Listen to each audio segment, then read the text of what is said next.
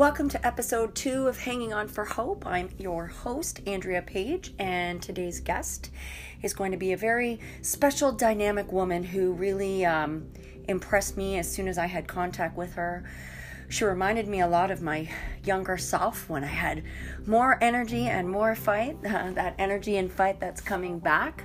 And we're going to talk a lot today about what it has taken for her to get to this place where the healing that has had to come for her in facing what has gone on for a lost family member, facing her own healing and getting to a place of true advocacy. She reminds me a lot of the Erin Brockovich of fighting for restorative justice and reform in the justice system. We're going to find a lot more about her today, but I wanted to leave you with this before we move on. That which does not kill you makes you stronger. A lot of us who get into advocacy, it does become an obsession. It's true. We see things that need to change, and we know that something that we have suffered through or somebody we love has suffered through, had those changes been in place, that the outcome would have been very different. Advocacy is it's always born out of suffering. And it is a place where people find their power, where they get empowered. Because the truth is, when you have experienced highly traumatic things in life, yes, you do need to heal from it, but you have to find yourself empowering yourself and others in order to get up every day. That is the truth. What does not kill you, it has to make you stronger, because the alternative is letting it destroy your life. So without further ado, let me introduce our next guest.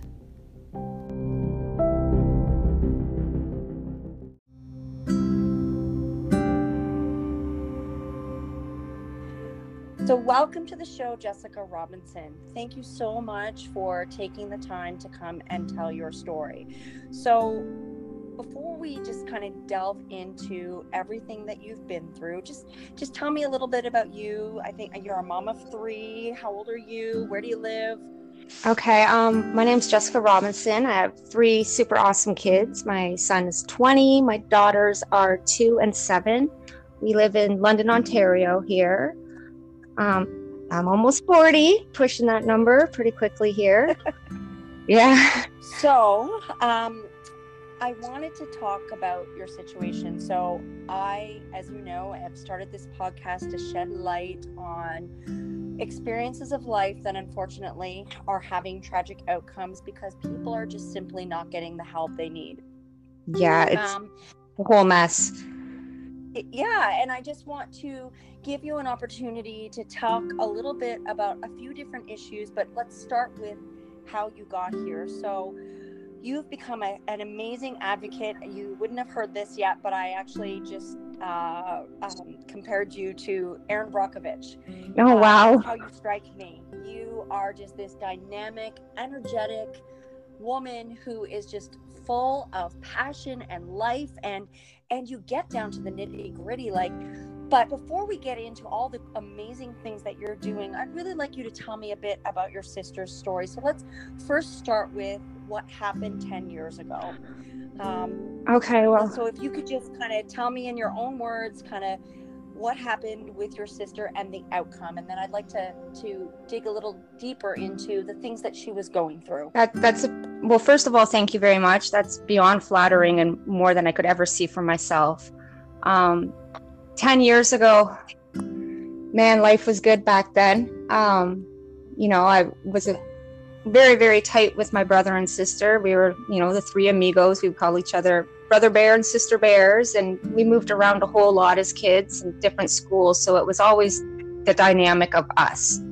That was just what it was. Anybody who knew any of us knew the other 2 of us. It's just, that's just how we were. And that's how we always grew up, is this huge tight bond together. So some pretty tragic things happened that just tore my family apart from the inside out. My brother was away working in Calgary at the time.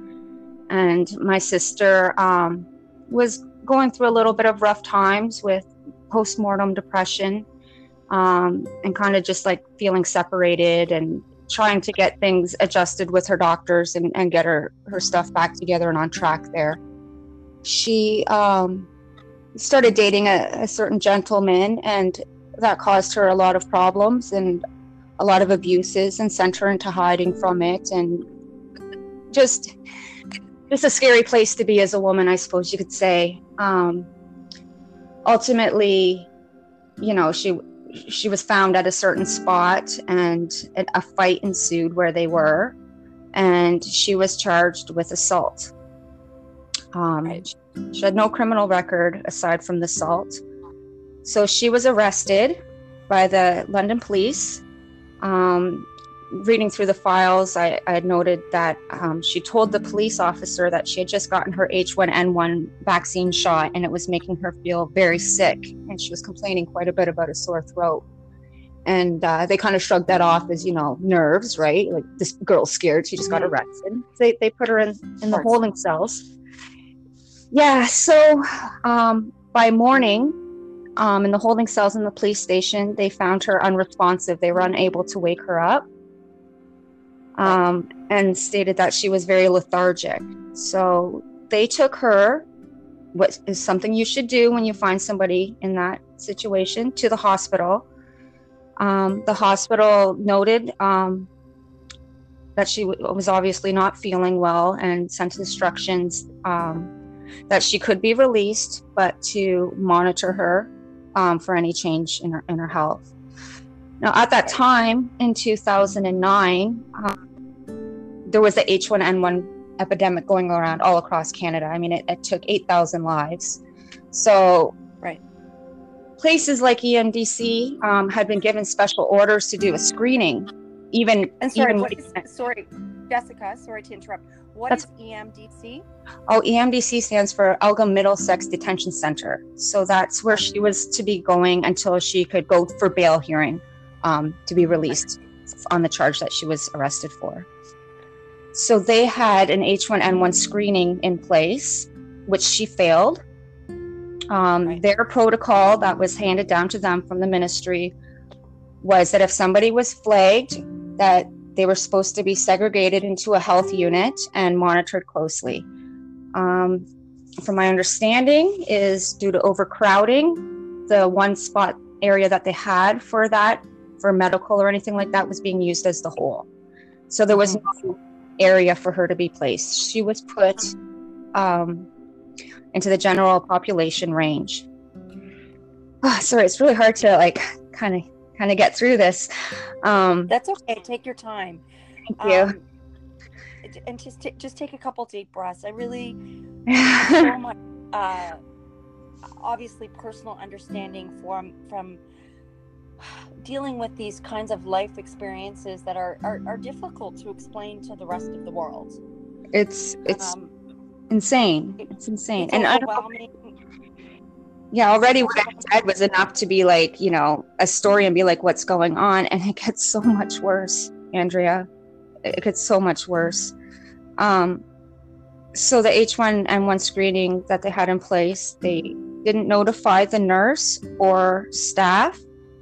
Her hospital paperwork was filed in her personal belongings, not transferred to anybody on staff to be aware of that. 3 days later, after multiple inmates tried to get her help and medical attention, I mean, from things we've heard, she wasn't even able to press the water dispenser on, you know, a fountain. Like, she was that ill. Her hands and feet were severely swollen. At one point, they actually carried my sister to the nurses' station, quite a few of them, and demanded that they take a look at her. So the one time she did see the nurse, finally, after days, she hadn't eaten or drank anything the entire time she was there. The nurse stated during the coroner's inquest that her heart rate had been racing. She had a high fever. She was lethargic and dehydrated. They chose not to take her to the hospital. The nurse did tell the staff during that shift to watch and monitor her closely. Those instructions were never written down, and they were never communicated to other shifts. The pathologist... Sorry, go ahead. Sorry, they were never communicated to the rest of the staff, to the other nurses that were in. No, nurses were only in like once or twice a week at this time. And it was never handed over to the night staff.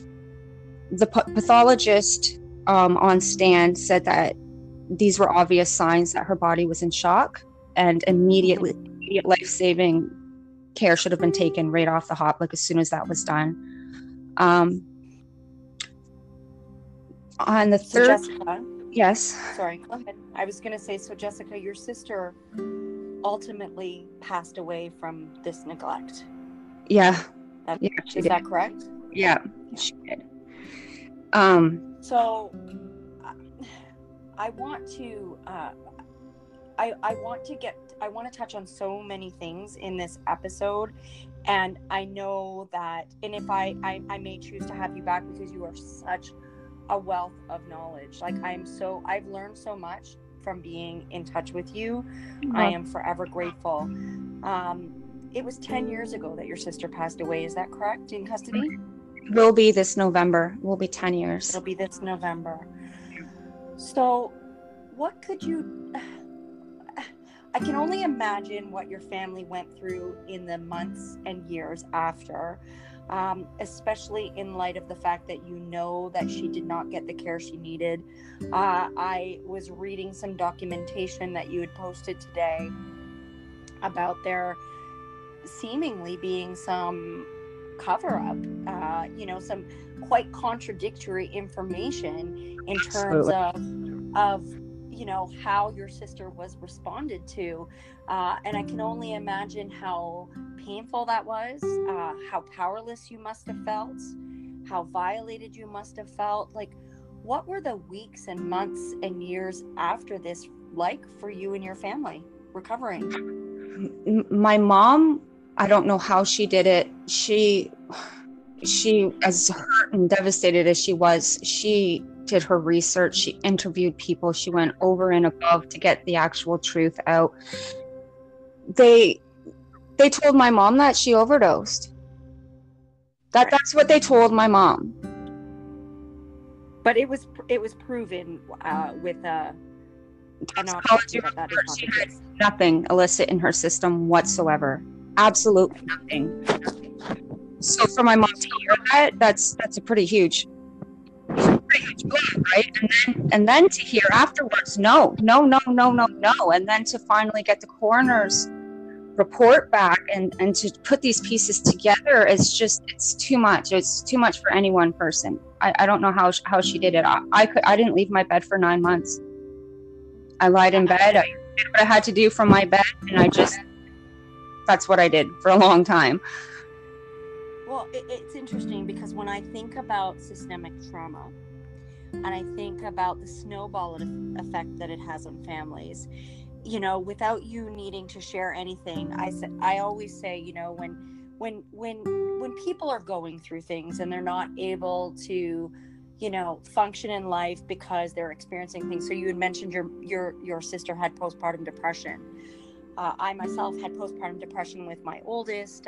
It's a serious problem and illness that affects many new mothers, and leaves them vulnerable to a lot of things in terms of domestic abuse, in terms of not being able to care for their children properly because they themselves are not well. It's a social issue because often mothers in this culture feel very isolated. So, without knowing what has gone on in your family in the years prior, it would be fair for me to say, and I'm not asking you to give me details, but to say it sounds like, your family has had some traumatic experiences leading up to these days.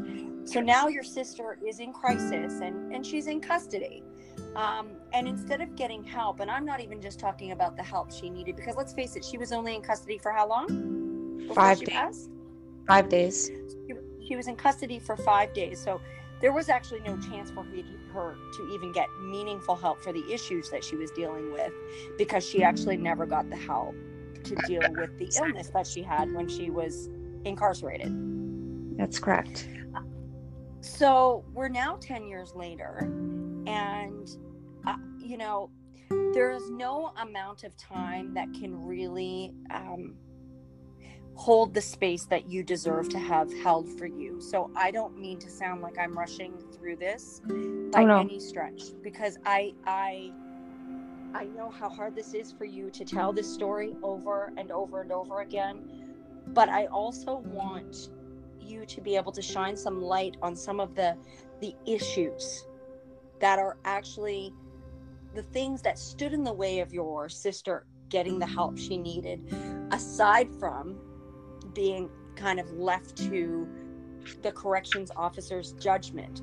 And I think we all know on the front lines that we're not blaming all corrections officers. And in fact, we all know that this is an extremely difficult job and that they're often not given enough support themselves. But the truth of the matter is that there are some bad apples. We do know that. Yeah. Just like any job, in any environment, there's always kind of, you know, toxic people who in any human being, there's good and bad. Yes. Yeah. What's that?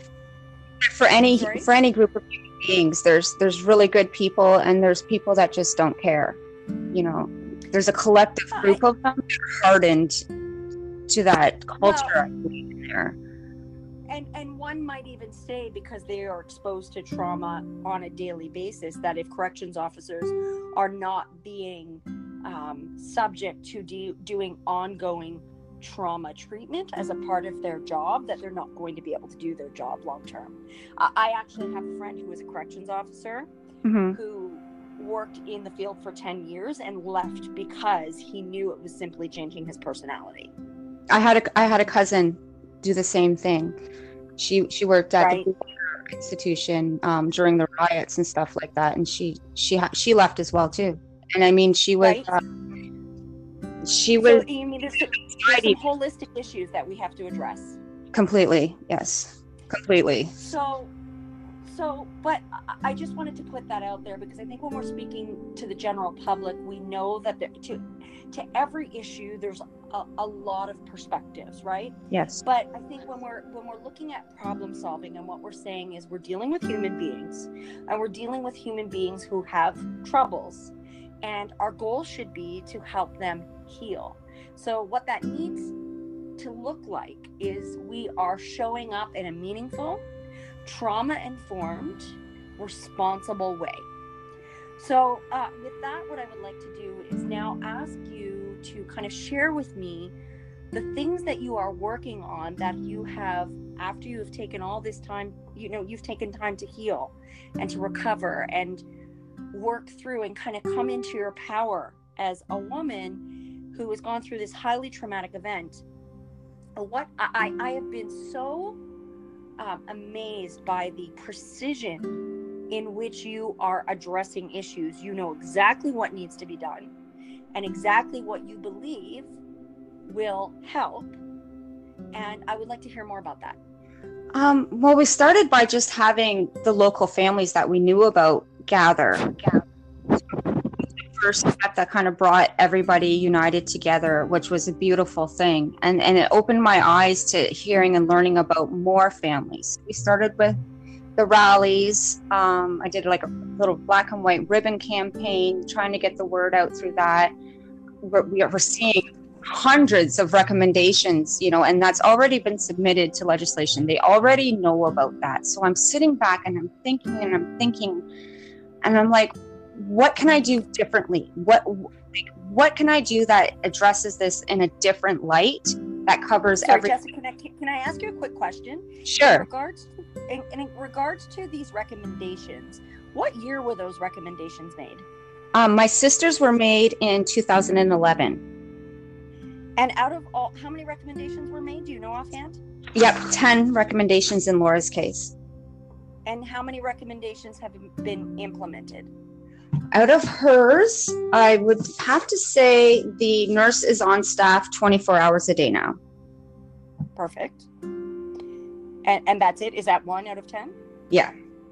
We found out that 6 of them, and I can't tell you off the top of my head what 6, but 6 of them had been protocol for, I think, 10 years already, and protocol that was ignored, unused, or just shunned upon because they made them again. And like these jurors made these recommendations to save people's lives. And then my mom finds out that they were already in place and just not used. It's mind-boggling. And I think it's so dishonoring to the families, to the victims, but more so to the families and the people who are dying afterwards. Like for me, when I seen these things, when I had the recommendations come through, I was like, oh my gosh, they see how to prevent this. Oh my God, her life matters. Oh my God, people are going to be saved from this. I can't wait to tell her children that, you know, Laura died, but look at how many people are going to be saved. And year after year after year, another person dies, another person dies, another person dies, more recommendations. And we're like, oh my God, I find it to be, I find it to be a form of like bureaucratic murder. They know how to prevent these deaths. They know how to do it. They made the family sit and watch and listen about what could have been done to save their child or family member or loved one, and then they just let it slide. And that's the thing that just gets me. It gets me right in the gut because it's so dishonoring to have them sit through that and wait for those answers and have this tiny glimpse of hope. And like, look at me, I'm here 10 years later. 10 years later. Yeah. And and only to take no action. Little to no even acknowledgement. You know, what do you say to, you know, the average, and again, you know, I feel like there's a growing awareness, you know, because, you know, in the case of my son, I mean, my son was a child who I'd been asking for help all this time, and now he's caught up in the criminal justice system. Every day is, you know, it's like I said in my last podcast, you know, I say my son's alive today, but, you know, I say that with a tentativeness of almost a preparation for what could happen, because I for me, it feels like society has this attitude that, you know, that we don't have to treat people who are incarcerated like they're human beings because they've committed crimes. And I think the thing is, for me, is that everybody has a story that leads up until that time, and that when people have access to proper help, that they can have an opportunity to have a meaningful life, and that actually everybody benefits. In the case of your sister, I mean, she had not even been convicted yet. Right. I completely agree. I completely agree. When it comes down to it, these are our citizens, and most will come out of those doors and continue to be our citizens. So do we want them to go in there and be even more traumatized, more hurt, and more stiffened to the law and the corrections and the system altogether, and be pushed further down into the secret holes? Or do we want to lift them up and give them the tools to succeed in life? We really got to ask ourselves that as a society. What do we want from this?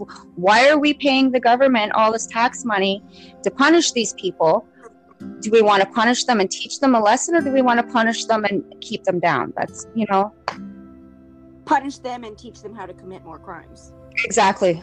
Because that's something that's become very prevalent to me, is that it is such a toxic environment that you could not possibly heal in that environment. There's no surviving it, no matter how you look at it. I mean, even if you think about the people who are overdosing in there, if you've got somebody who's traumatized or hurt or vulnerable in any sense, going into a place like that, there's no help. If anything, they're hit with massive depression and shame and guilt, and the only thing available to them there for relief is drugs. I mean, I just don't get how any of it is productive, and how anybody is expected to come out of there succeeding. It is very, very troubling to me. They need tools, they need guidance, they need schooling, they need counseling available to them. To me, that's what a rehabilitation place should be. That's what, you know, a detention center should be. Should be about rehabilitation. 100%.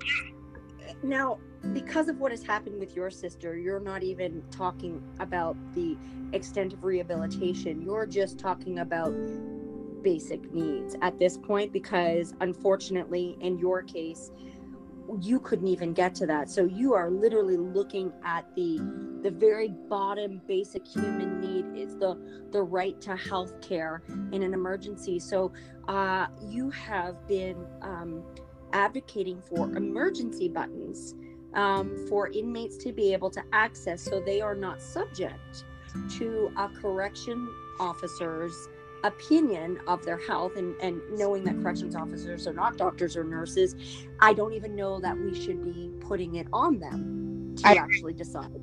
I agree. At the time, the minister on stand at Laura's inquest said, we are not a hospital and we cannot be expected to be treated like one. So you know what? You're right. I get that to an extent, but you also took away these people's rights. You took away their rights, their freedoms, and now you're trying to take away their human rights, their Ontario rights, the UN agreements rights. I mean, it comes to a certain point where there's like international laws being broken. You cannot expect somebody to be in a cinder-blocked room and for any reason your life be in jeopardy and just, hope and scream and yell, hey, I'm dying, this person's dying, we need help, and either them not care to come or slap a mattress up on the side of your bed like they did in Laura's case, or even just walk on by.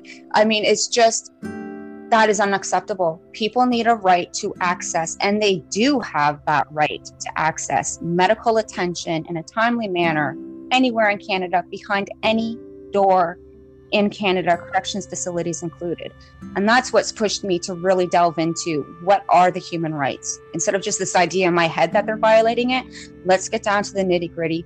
Let's find out exactly what they violated and let's hold them accountable. That's what I'm...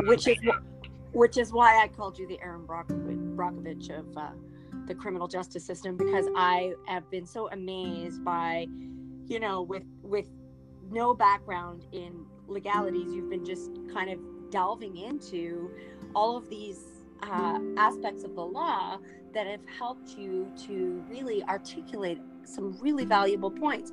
If you could name one or two of those points. So I heard you quote Nelson Mandela's law. Is there some things that you would like to shed some light on that the average everyday person may not know about? Okay, well, the Nelson Mandela rules, in particular to the petition I've started, are rules 24 through 29 and 31. That, in particular, rule 27, it states, all prisoners are entitled to prompt medical attention in the case of an emergency, and quality and timelessness of medical care should be no different than if the person was not incarcerated. There's violations to the Canadian Charter of Rights by leaving somebody in a state of severe distress is cruel and unusual punishment. There's violations to Section 7 and 3, that's the public health care. Under the Ontario Charter of Rights, your right to life, liberty, and security is violated when you are in distress and your needs are not met. Those are just the ones off the top of my head. As far as the Nelson Mandela rules, his are specific. There's a lot of them. It's a lot to read. It took me a really long time to get through it and narrow it down. Those are rules in place that are agreed upon through the United Nations. So all the countries that have signed and agreed to that, those are a part of that and that are supposed to be enforced. Now in Canada, it's not an actual law, rather a litmus, which means that it's addressed and acknowledged and it can be used in a court to support a case. Wow. Amazing. Yeah. It's a lot. So who's listening to you other than people in this community who have loved ones, and hopefully my listeners who are caring, wonderful people? Who have you got to pay attention? I email everybody I can possibly think of, and I started off emailing people that probably don't have anything to do with this at all. But I'm emailing the MPPs that are involved in my jurisdiction under the control of the CSC. I've emailed Sylvia Jones. She's the Solicitor General. Used to be titled Minister of Corrections, but that's a different title now. Of course, I haven't heard back from her. I've actually did a small little rally and then been invited to talk with Jeff Urich. He was super responsive, which was quite encouraging. I've spoken with law professors. I've spoken with just about anybody I could. I've spoken with the ombudsman. She's fully supportive of this and put in a report to higher ups that they've noted violations. So now I'm just trying to get it out there. I'm just trying to get backing. So I've been speaking with colleges and universities. This is very new with them. So we're setting up an information seminar that I can set at schools. I want to get university backing. I think that would be huge for spreading the word. The families have been super, super supportive. People like you that have learned about this and care to put the time in. Thank you. Thank you for that. Oh, Jessica, thank you. I can see that this has been extremely emotional for you. Can you just share with my listeners before we close off, and I'm going to check in with you after we get off the phone and just talk with you like you and me. What is the name of your Facebook group? Support Reform and Corrections. Support Reform and Corrections. Jessica, I don't know if you want to talk anymore, but I just wanted to let you know that you have been such an inspiration to me. I know how deeply it cuts when you see somebody in your life that you love who is suffering that you don't know how to help. To lose that person and to have to carry that for the rest of your life, especially in this nature where you don't necessarily have the support of the general public who understand, like if you have somebody a family member who dies in a car accident or dies of cancer, there's this instant compassion, but it's almost like we have to earn this compassion, and we have to share our stories to teach people that well before our loved one became incarcerated, there was a lot of things that were going on in their lives and a lot of troubles that they needed support around that they did not get. And to have it end so tragically is really a shame on our society. It is just a shame.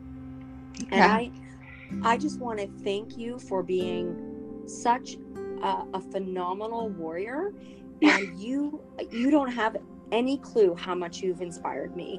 I don't even think I realized it until this week, where I saw you and your inspiration, and I saw that fleck of light that has kind of always been in me, where I was like, okay, time to embrace this is what is happening. It sucks. It does suck. It sucks. But the only way to move through it is to rise above it. That's what we're trying to do. That's really what we're trying to do, and let these people know they're not alone, and we are capable, and Canada is capable of better. I really believe Canada is so much capable of better. I expect more of my country. Yeah. I have made a lot of mistakes as a mom and as a human being, and I have a history of trauma myself. And I think the thing is that to be a trauma-informed society, it means that we're helping people when they need it. It's actually not that complex. We need to be able to show up with love and with kindness and help people face their troubles. The sooner the better, so that everybody can have an opportunity to thrive. So I want to just, I'm so passionate. Like you, I can just talk on and on and on, and I've got to wrap this up. But thank you, Jessica Robinson. I thank you for coming into my life, for being such an inspiration, for continuing to be the voice for your sister and for so many people who could end up like your sister if they don't receive the right support at the right time. So is there anything else you want to say? I would love to give you the last word.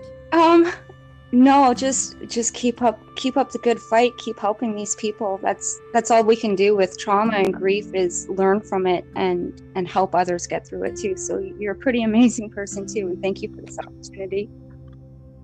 Thank you, Jessica. Okay.